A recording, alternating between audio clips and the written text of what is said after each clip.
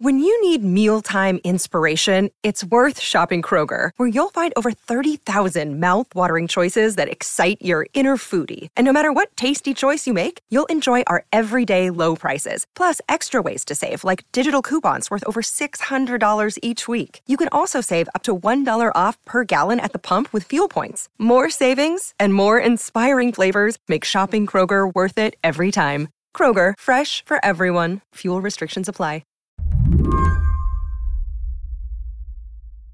When I got reporter Kate Kaye on Zoom, I asked her to engage in a little thought experiment with me. Okay. You're looking at me via Zoom right now. Right. Admittedly, you are a human, you are not a computer. But what do you see? How do I seem? Is this a question about what emotion you might be expressing on your face? Yeah. Right now, I mean, who knows? I think I don't know. Honestly, I wouldn't know. I was asking Kate to try to figure out my emotional state based on my face. That's because she's written a series of articles for Protocol about artificial intelligence, supposedly learning to do just that. Take our expressions and microexpressions, capture them via computer vision, and then put it through a AI process that spits out some sort of score regarding whether or not someone's engaged with what's being said in a meeting, in a virtual meeting, or in a virtual classroom scenario. That's right. Companies are developing and selling AI products intended to tell your boss or your teacher how you're feeling. We're seeing more examples of this stuff that's really been kind of just in the research level over the past few years. It's not necessarily talked about a lot in relation to something you can buy, right? A product. And now it's starting to be productized. But what's unclear is how well, or whether, it really works. Today on the show, can AI really know what you're feeling? I'm Lizzie O'Leary, and you're listening to What Next TBD, a show about technology, power, and how the future will be determined. Stick with us.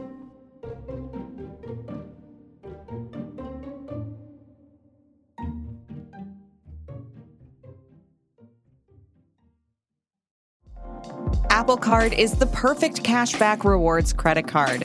You earn up to 3% daily cash on every purchase every day.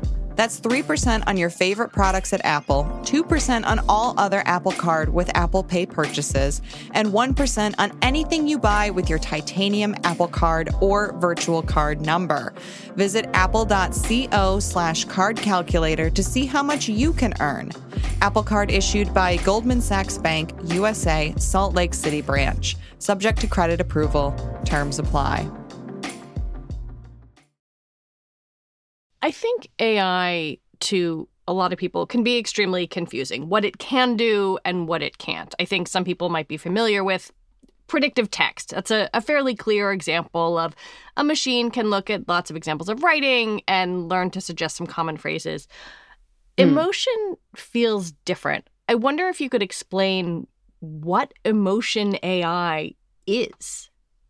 What most of these technologies do is, again, they're taking facial expression data. So they're using a camera of some sort that is ingesting imagery data, and they're applying computer vision to detect what kind of a facial expression that might be categorized as. Other types of data that's used in emotion AI typically might be your tone of voice. And then it might use things like just the text of the content. So a lot of times the process is, in addition to capturing image data, they're also looking at or using the text of the dialogue in a virtual meeting, for example. Emotion AI is being used to track whether customer service workers are getting through to their clients, how audiences respond to ads, and whether drivers seem distracted behind the wheel. I was really struck in one of your stories about kind of the human problem of sales during the pandemic, that sales is an occupation that requires so much attention to these little cues, to tone of voice, to the smile, to the eye that wanders. And it's really difficult to do it online. I wonder if you could walk me through how these companies propose to utilize emotion AI in sales.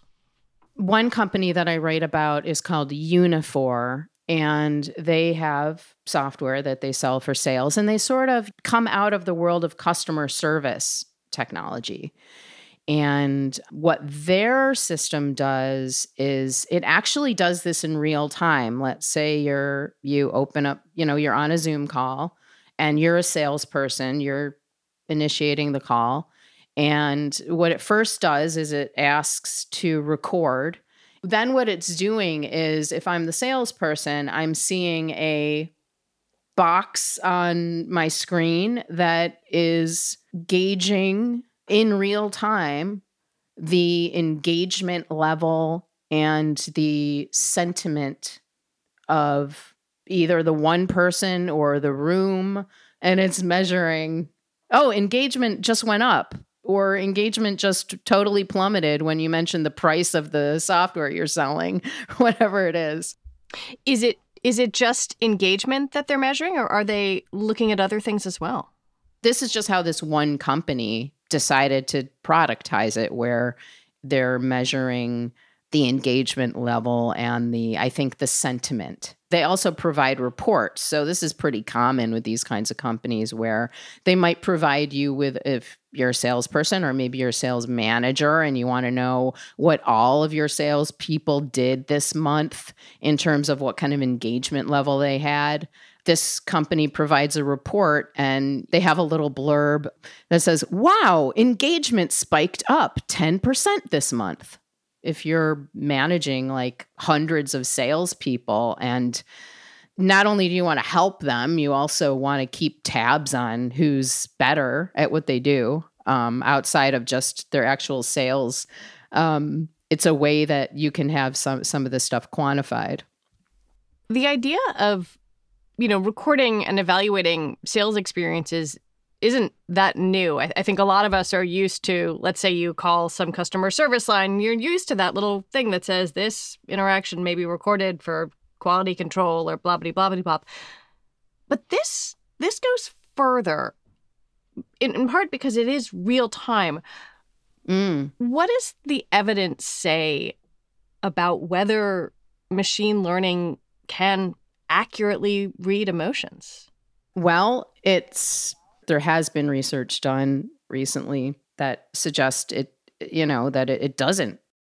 In a large study released in 2019, a group of psychologists found that inferring emotions from facial movements is incredibly difficult. They spent 2 years looking at data and examined more than 1,000 underlying studies. Human feelings, they said, are simply too complex to be gauged from expression alone. If I scowl, I might be angry, but I also might just be confused or having trouble seeing something. Moreover, different expressions can mean different things depending on culture. People being able to assess this stuff is highly questioned. And I think we have to remember that, just on its own as a like a base level question to ask before we ask whether or not technology can do it. What do you know about how these models are trained? What were they trained on in order to recognize what my face is doing and what I might be thinking on the inside? I mean, the world of AI, there's a whole labor force based all over the world in countries where the labor is a lot less expensive. People are just hired to label and annotate individual pieces of data that are then fed into AI systems to train them. They hired people who just do this kind of data labeling for all sorts of AI, and they gave them guidance for what would be considered a happy face versus a sad face, or a confused look versus a engaged look, or whatever it might be. And if there's a discrepancy among multiple data labelers about what it should be, then they would sort of only include it in the data set that's used to train the AI if there's agreement among more than one data labeler about how it should be labeled. I mean, the example that's often used when we talk about data labeling is like, oh, people looking at images of apples and bananas. Like, yeah, we know the difference between a dog and a cat and an apple and a banana. Nobody's going to argue about that one. Facial expressions are a little different. Shouldn't they be considered something different? But it sounds like the train has sort of already left the station in terms of products being created, whether or not that kind of reliance is accurate. The train's left the station in terms of products being introduced, and you can probably assume that there's going to be more. Zoom itself is considering integrating emotion AI type assessments into a sales software that they themselves just released that doesn't right now have it, but they're saying, oh yeah, they told me we're seriously considering doing this. If Zoom does it, that's a game changer. It would especially be game-changing for online classrooms, which are a priority for the companies making this technology. Intel and a company called Classroom Technologies are developing an emotion AI-based system to run on top of Zoom. Their goal is to help teachers. And the idea is, let's help the teacher kind of gauge whether or not students are picking up on what he or she is teaching. And so, or pick up on whether or not a student might be confused about something, or is a student bored? At this stage, they told me we don't even know how it might be integrated.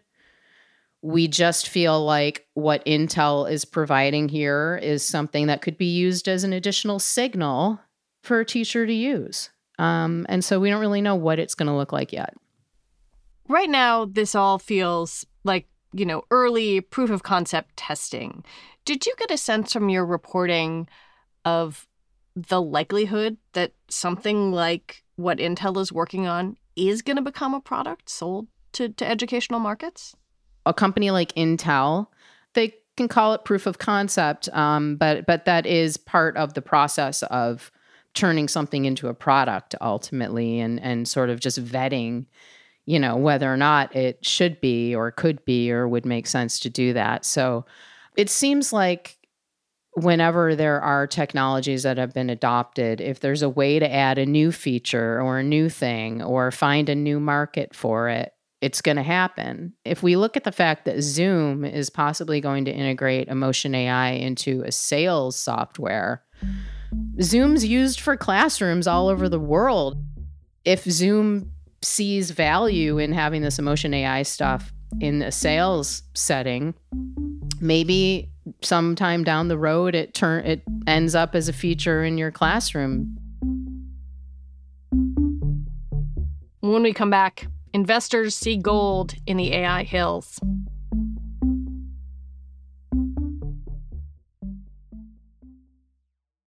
Step into the world of power, loyalty, and luck. I'm gonna make him an offer he can't refuse. With family, cannolis, and spins mean everything. Now, you wanna get mixed up in the family business. Introducing The Godfather at ChumbaCasino.com. Test your luck in the shadowy world of The Godfather slot. Someday, I will call upon you to do a service for me. Play The Godfather, now at ChumbaCasino.com. Welcome to the family. No purchase necessary. VGW Group. Void where prohibited by law. 18+. Terms and conditions apply. Hi, this is Dahlia Lithwick, host of Slate's legal podcast, Amicus. If you're listening to this show, you might be interested in Amicus's live show that we're hosting in Washington, D.C. on Tuesday, May the 14th. My colleague, Mark Joseph Stern, and I will be talking to some amazing guests, including Sherrilyn Ifill and a sitting state Supreme Court justice, all about how originalism, a relatively recently invented way of interpreting the Constitution, has taken over the Supreme Court and radically reshaped the law. It's been doctrinal rocket fuel for the conservative legal movement and facilitated the rolling back of abortion rights, the expansion of gun rights, and the obliteration of the separation of church and state. And as another wildly consequential Supreme Court term careers to its end, the court's originalists are on a tear. But there's something you can do about it, and we hope you'll join us in D.C. on May 14th to explore the possible pathways out of the current situation. Go to slate.com/Amicus Live for tickets. The companies making emotion AI software have been attracting a lot of deep-pocketed funders. Classroom Technologies is backed by investors including NFL quarterback Tom Brady, AOL co-founder Steve Case, and Salesforce Ventures. In all your reporting, I was struck by the valuations on these software companies and the investors and the amount of money that is behind this.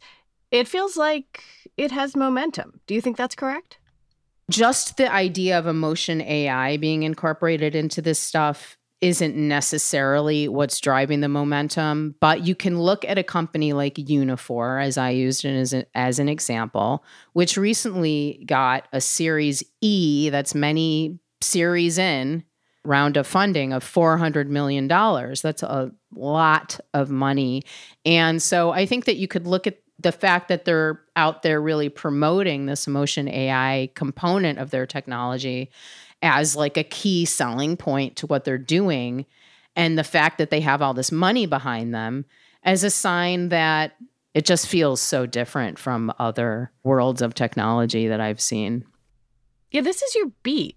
Does emotion AI feel different from the other kinds of AI you cover?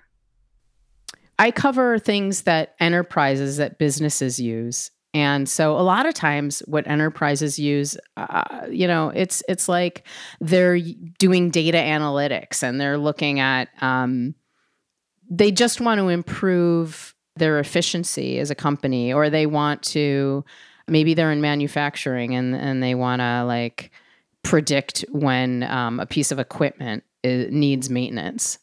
A lot of times AI is somewhat mundane in terms of its use. And it might also incorporate data that has nothing to do with people, or at least in any direct way. And in this case, it feels different to me because we're talking about a very physical, very personal component of who we are as people and our bodies. We think of this stuff as biometric data, and it has this really sterile kind of terminology associated with it. Like, the fact is, it's usually referring to how we walk, how we talk, what our face looks like. I mean, this is who we are. Kate Kaye, thank you so much for talking with me. Thank you. It was great.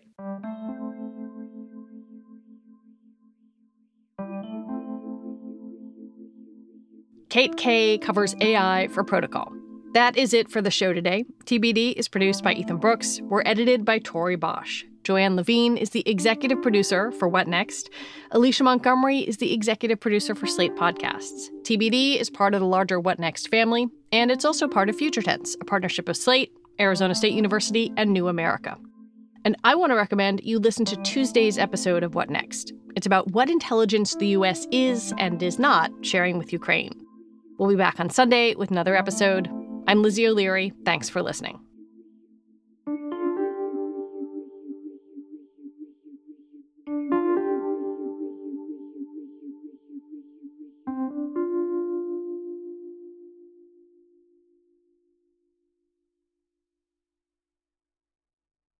Judy was boring. Hello. Then Judy discovered ChumbaCasino.com. It's my little escape. Now Judy's the life of the party. Oh, baby, mama's bringing home the bacon. Whoa, take it easy, Judy. The Chumba life is for everybody. So go to ChumbaCasino.com and play over 100 casino-style games. Join today and play for free for your chance to redeem some serious prizes.